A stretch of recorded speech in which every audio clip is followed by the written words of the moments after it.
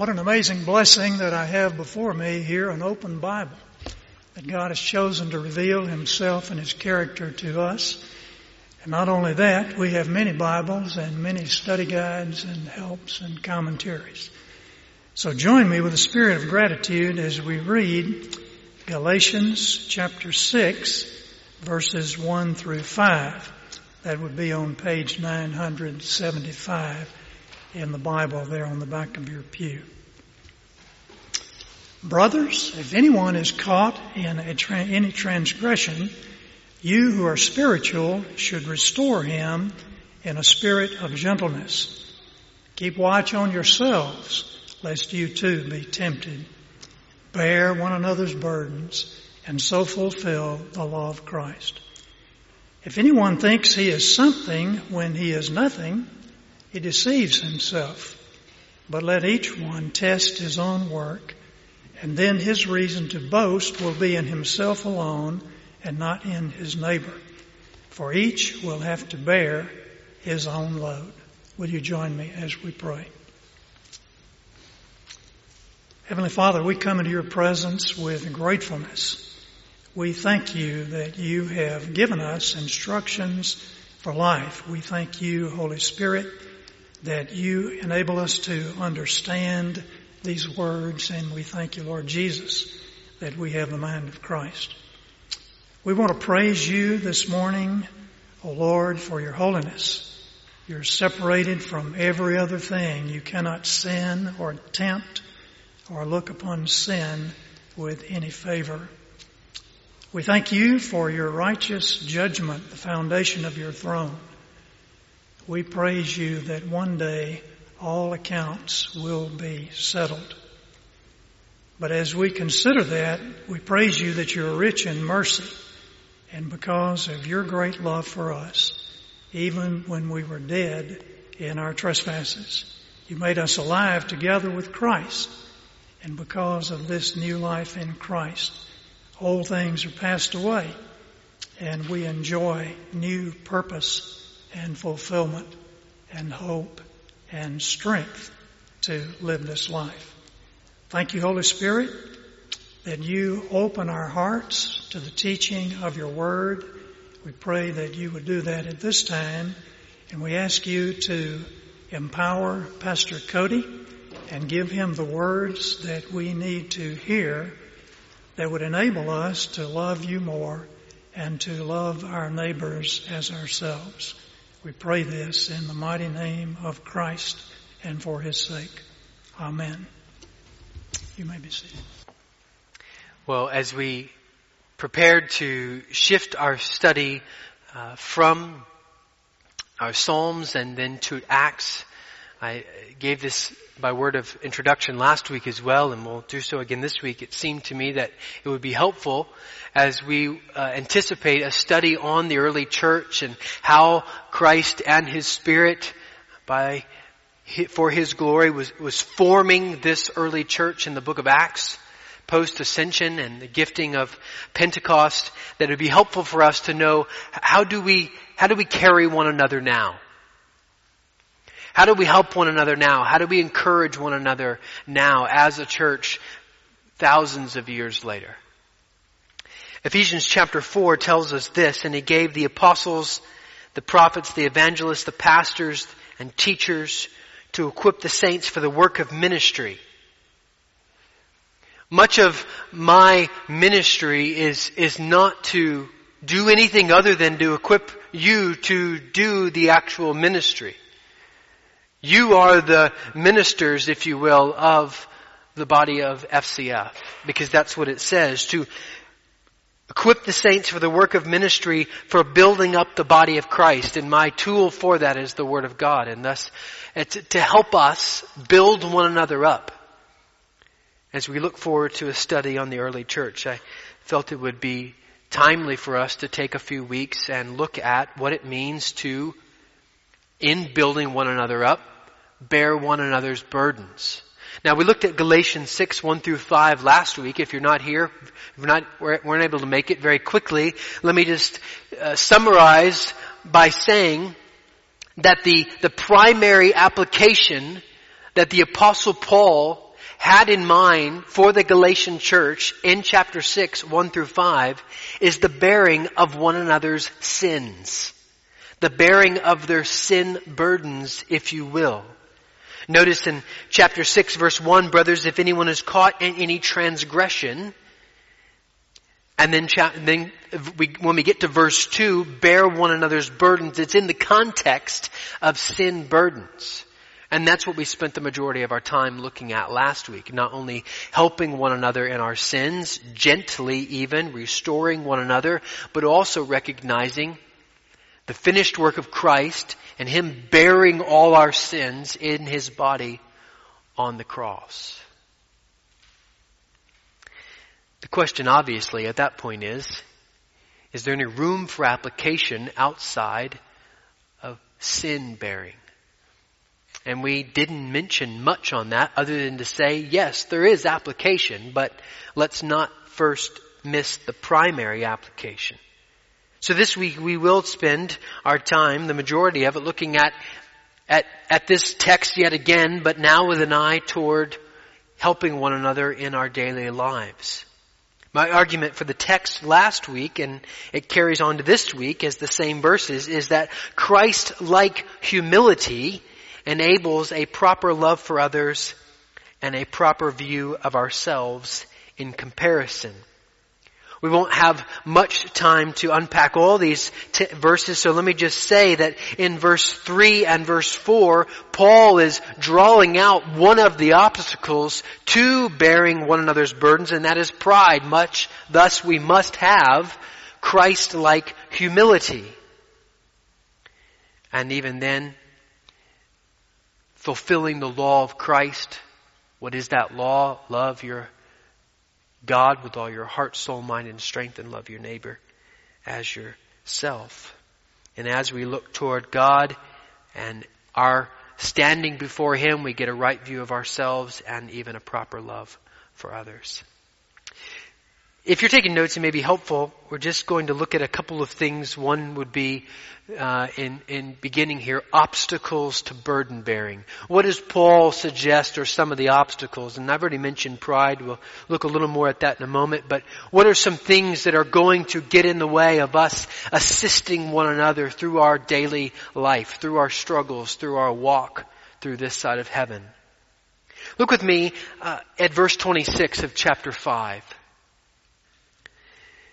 In many ways, you could say the first 5 verses of chapter 6 is the antidote to the warning he gives in verse 26 of chapter 5. It says this: let us not become conceited, provoking one another, envying one another.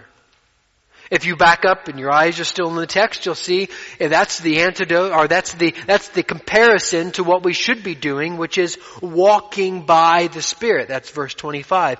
If we live by the Spirit, let us also walk by the Spirit. That is, if you are born again by the shed blood of Jesus Christ, if you have been made alive by the Holy Spirit, if you've been taken out of darkness and into light, if you've been saved from your sin, then there are ways you should walk and ways you shouldn't. And the shouldn't is conceitedness, provoking one another, envying one another. We could summarize some of those things, or we could put them in maybe more modern words. We could say that an obstacle to burden bearing is selfishness. If we're focused on ourselves, this won't work. If we have envy or comparison, if we're looking at the other person and either saying, boy, I wish I had their burden, and if they knew about my burden, they'd be really loving me better. Or if we're looking at them and saying, boy, if they just knew what I had going on and how I'm handling this, they would be better off. Comparing ourselves in pride, saying, look at me. Or looking at me in such a lowly state. These are manifestations of pride. Provoking one another. Anger is an obstacle to burden bearing. Anger will not do. You have to kill anger. Or as John Owen says, be about the business of killing sin or it'll be killing you. It won't work. If you're going to bear another's burdens, you can't be an angry person. The scriptures tell us that make no friends with an angry man. Well, why is that? Well, we'll talk about it in a moment, but bearing another's burden is not easy.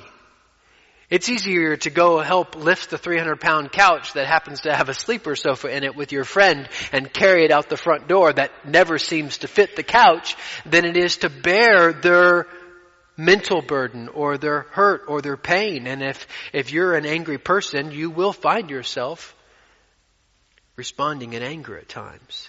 Anger is an obstacle to burden bearing. Pride, as we've already mentioned, is an obstacle to burden bearing. Verse 3 of chapter 6. For if anyone thinks he is something when he is nothing, he deceives himself. It doesn't say, for if anyone thinks he is something, he deceives himself. And I think typically in our world today, universally, and I'm painting with a very, very broad brush. Forgive me for that, but I think you'll understand. Universally, we tend to fall into two camps. We universally have burdens, but then we respond to them universally in two ways, I think. One is thinking we're the only ones with burdens to bear, or number two, we don't want to share the burdens we actually do have. And if you're like me, I flip-flop between those two constantly. I'm the only one who has a burden, nobody else has one. Oh, but I don't want to share it with them. And then we go back the other way. That's just pride. That's what it is. Why is it pride? Well, it's pride because he says, bear one another's burdens. And there's no choice there. It's a command. And by implication, what he's saying is, every single person in this room has burdens they are bearing. The person that you sit across from today at lunch has a burden they are bearing. It may be completely different than yours, but it is a burden they are bearing. And we are to help one another in that. Now, incidentally, what is not mentioned here, but I think has to be mentioned because of the pace by which we live in our Western society, and that is, if we're going to be those who are engaged in one another's lives and bearing one another's burdens, there has to be margin in time within our schedule to be able to do this. We've never been more technologically connected, and we've never been faster paced. We've never had more helps to reduce the amount of work that we have, and we've never had more work in our lives than we do in America even right now. It's a rat race, and ultimately we are too busy. You know, I was struck this week thinking about the Good Samaritan and this story that Christ tells in Luke 10 of this man traveling from Jerusalem down to Jericho. And the story is to answer the question, who is my neighbor? You might go there if you want. I'll tell you the story. But the question that the man has, this lawyer has to justify himself is, who is my neighbor? Meaning, I think I'm doing pretty well, but he wants Christ to nail it down for him. And so he tells him this story. And this man comes down and he finds himself among robbers, and he is stripped and he's beaten and he's left half dead on the side of the road. And then we have this parade that goes by, right? The priest goes by, the Levite goes by, and then finally we get to this Samaritan. But you know, interestingly enough, I'm not quite sure that the Samaritan, if he lived in 2018, would have time for him. We're just so busy. To take 2, 3, 4, 5, 8, 12 hours away from our schedules, we don't have the ability to do that. And that has to be thought about if we're going to be those who are bearing one another's burdens. Because notice what he does. He doesn't just go to him and encourage him and assist him and put some ointment on his wounds. No, he then puts him on his animal. He apparently goes out of his way of his normal travels, brings him to an inn, takes care of him. The next day he pays for his stay at this inn, instructs the innkeeper, take care of him, and whatever more you spend, I will repay you when I come back. And which of these, Christ asked, do you think proved to be a neighbor to the man who fell among robbers? And he said, the one who showed him mercy. And Jesus said to him, you go and do likewise. We have many obstacles in our day and even within our own hearts to bearing one another's burdens, and we must be aware of those. I mean, this is not a fun thing to think about, but it is something we have to be aware about if we're going to do this well for the glory of God. What is our motivation to burden bearing? That's point number 2 this morning. Motivation to burden bearing. Notice it's the motivation for this work is found in verse 2. Bear one another's burdens and so fulfill the law of Christ. Our motivation is love for God. Remember in John chapter 14, I think it is, as well as in 1 John, Christ tells us, if you love me, keep my commandments. What is the commandment to keep? It is the law of Christ. What is the law of Christ? And he sums it up by saying, love God with all your heart, soul, mind, and strength. Love your neighbor as yourself. Well, the immediate question by anybody probably is, what does it mean to love your neighbor as yourself? And here he answers the question, bear one another's burdens. That's the way to do it. That's a way to fulfill the law of Christ. Meaning, there's this motivation of saying, I've been given a pure, wonderful grace of knowing how I can glorify God and fulfill His commandments. How I can obey Him. He's given me an ABC checklist on this one. Bear one another's burdens. It's right there in front of us. And that should be our motivation. That we can show our love for God. We can show our love for Christ. We have to recognize then to not bear another's burdens, and I think we could go as far as saying to not let another bear your burden is to be in rebellion against the law of Christ. And that highlights the importance of killing this obstacle of pride. We look first to the work of Christ, who bore our sin, who carried the greatest burden anyone has ever had. The heaviest load that was before anyone to possibly bear.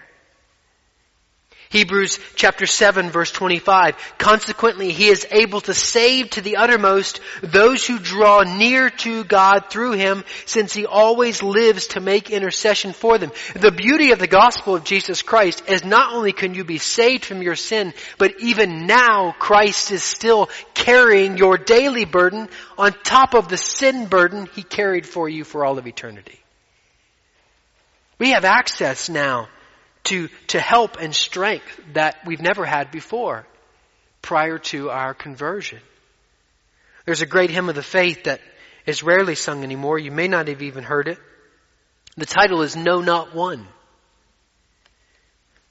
There's not a friend like the lowly Jesus. No, not one, no, not one. None else can heal all our soul's diseases. No, not one, no, not one. Jesus knows all about our struggles. He will guide till the day is done. There's not a friend like the lowly Jesus. No, not one. No, not one. I think Mr. Withers may have borrowed from that song. Lean on me. Go in your Bibles to Romans chapter 8, because not only is Christ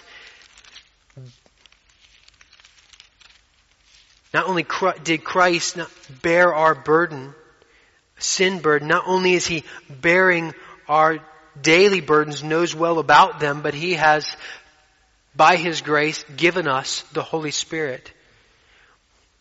When we think of Romans chapter 8, we go oftentimes to verse 28. And we know that for those who love God, all things work together for good. It's a tremendous summation of the love of God. But that comes after maybe a greater mind-blowing concept, which is found in verse 26 of Romans 8. Likewise, the Spirit helps us in our weakness. Christian, if you have weakness today, you have the Spirit helping you. For we do not know what to pray for as we ought. But the Spirit Himself intercedes for us with groanings too deep for words. And He who searches hearts knows what is the mind of the Spirit, because the Spirit intercedes for the saints according to the will of God. You may not know how to pray. Your burden may be so heavy. You may not know how to express your burden to a brother or sister, but you can guarantee that there is one who knows how to express it, and is expressing it better than you could ever possibly do by the will of God, before God even now for you. That is secured for you by the gospel of Jesus Christ. There may be not a better word for us this morning than knowing that the Spirit intercedes for us with groanings too deep for words, helping us in our weakness. God, though, not only has raised up Christ and given us the Spirit, He's also given us the church. This is a means by which He has appointed that some of our burdens, our loads, be carried, some of those loads being comforted by. We're an isolated group of people. And I think it's even applicable to FCF in the sense that we're a rural church. I have friends in Austin who think it's crazy that some of you people drive 45 minutes away. And then I tell them that the surrounding circumstances, and they get it. But most of their church members are within probably a 10 or 15 mile radius. You know, this is a harder thing to do when you live an hour away from somebody. But He has given us one another. He has given the church for the means of helping one another. The church, if you will, is just the children of God committed to one another. And that's evidenced within the local church. Ecclesiastes 4:9-12 says this: 2 are better than 1 because they have a good reward for their toil.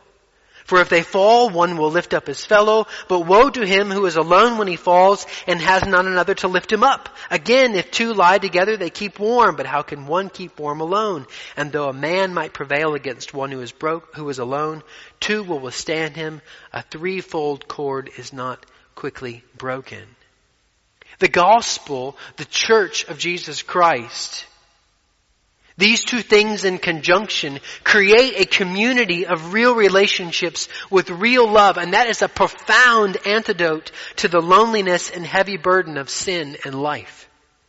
And it's always been a profound antidote, but I think it's especially relevant for our Western culture today. And that should tell us, incidentally, quite a bit about the current state of the West.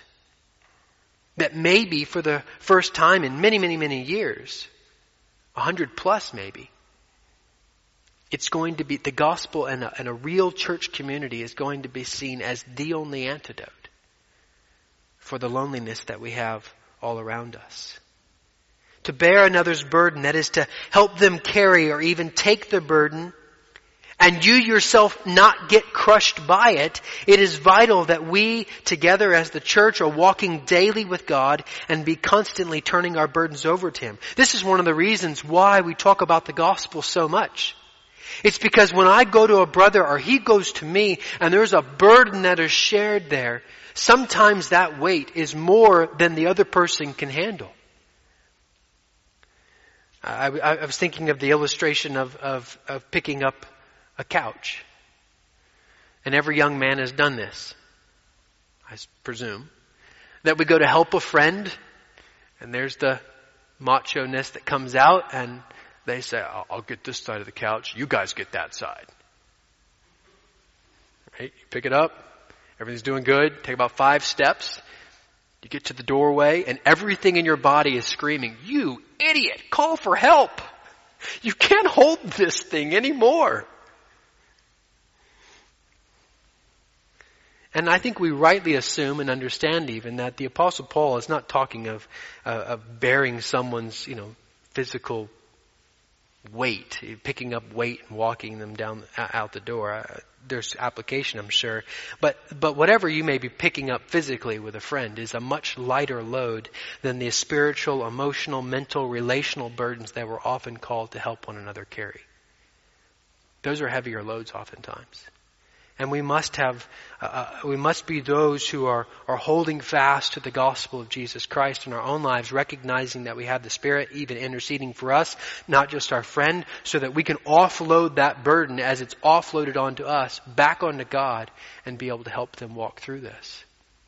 It's preeminent then that we have to be saved to be able to do this well. The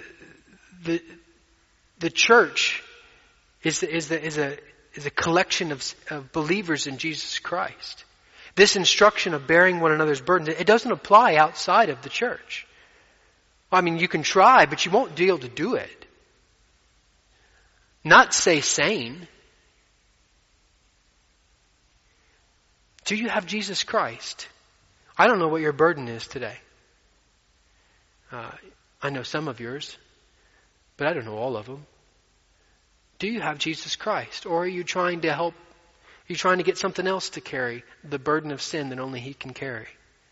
That's the first thing that has to be offloaded, is the weight of the guilt of your sin. And that comes through the shed blood of Jesus Christ. We sang about it. Hallelujah for the cross.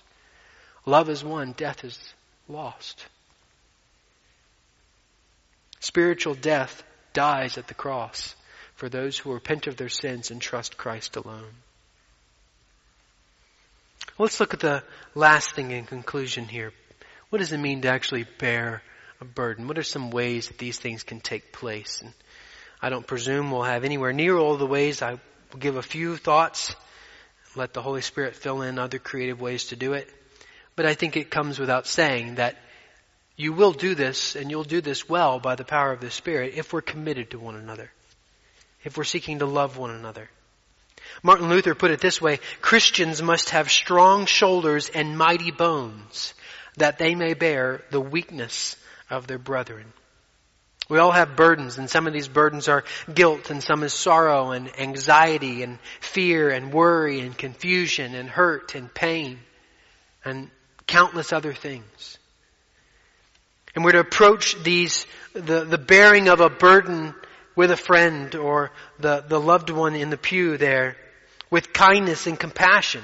This must be stemming from humility. And we need to be sensitive in how we're doing these things.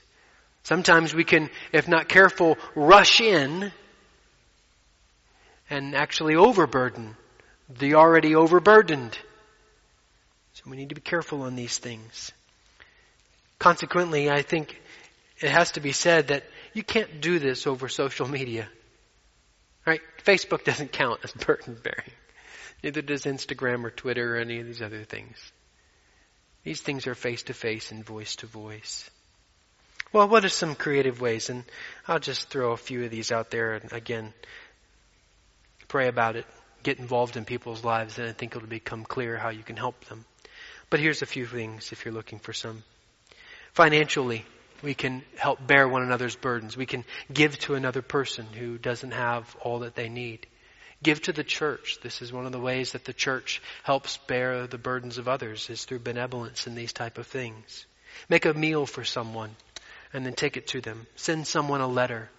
You know, I get emails, I get texts, but I think all of us still find it special to go to the mailbox and find something that somebody spent more time with to communicate their care for us.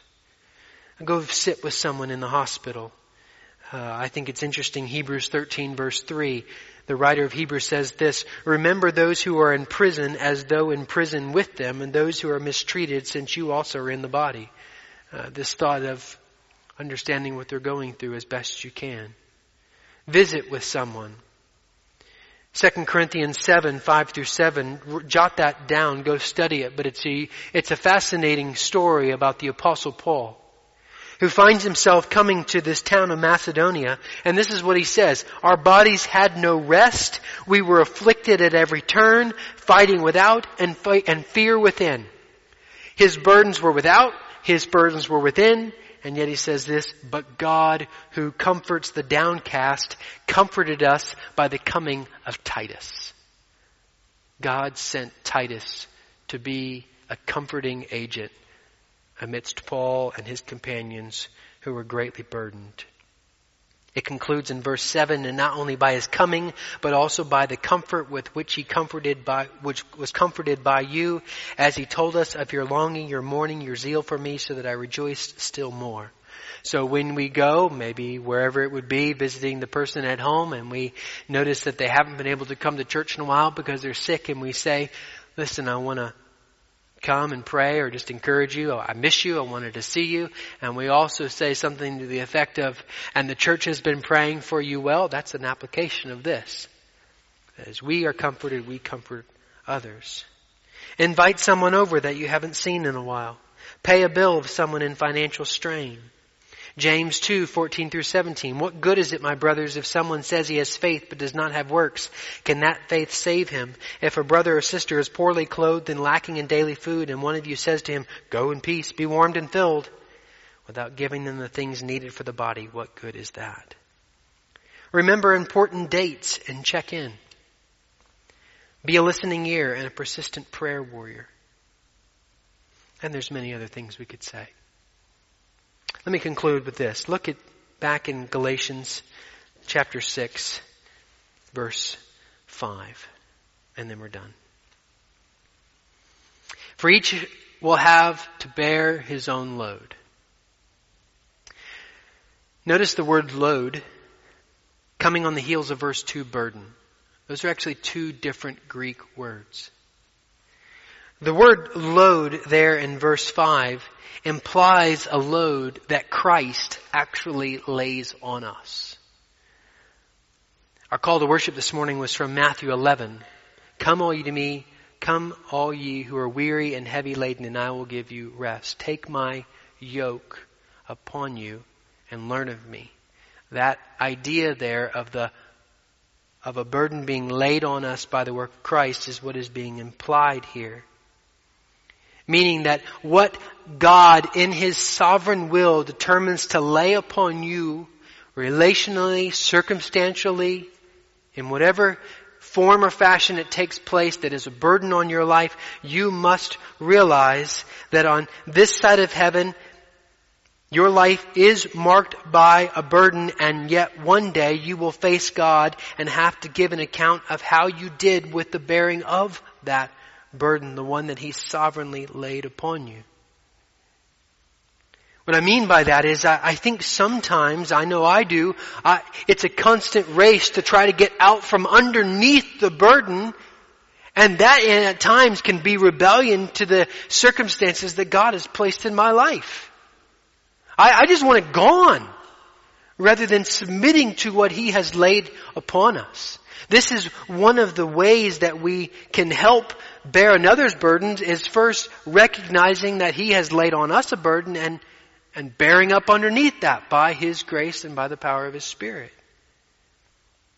We go again to the gospel and we recognize that this earth is but a temporary thing and heaven awaits. And as we look and long for this day where there are no more tears, there is no more sorrow, there is no more pain, and that day could come at any moment, that is the impetus, that is the strength by which we are able to then bear up or even find the strength to share with another and find the strength to hear from another and help them as well.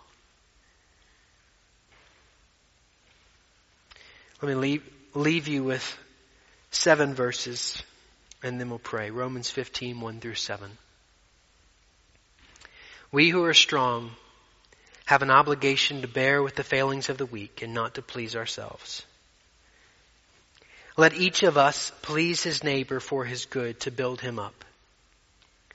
For Christ did not please himself.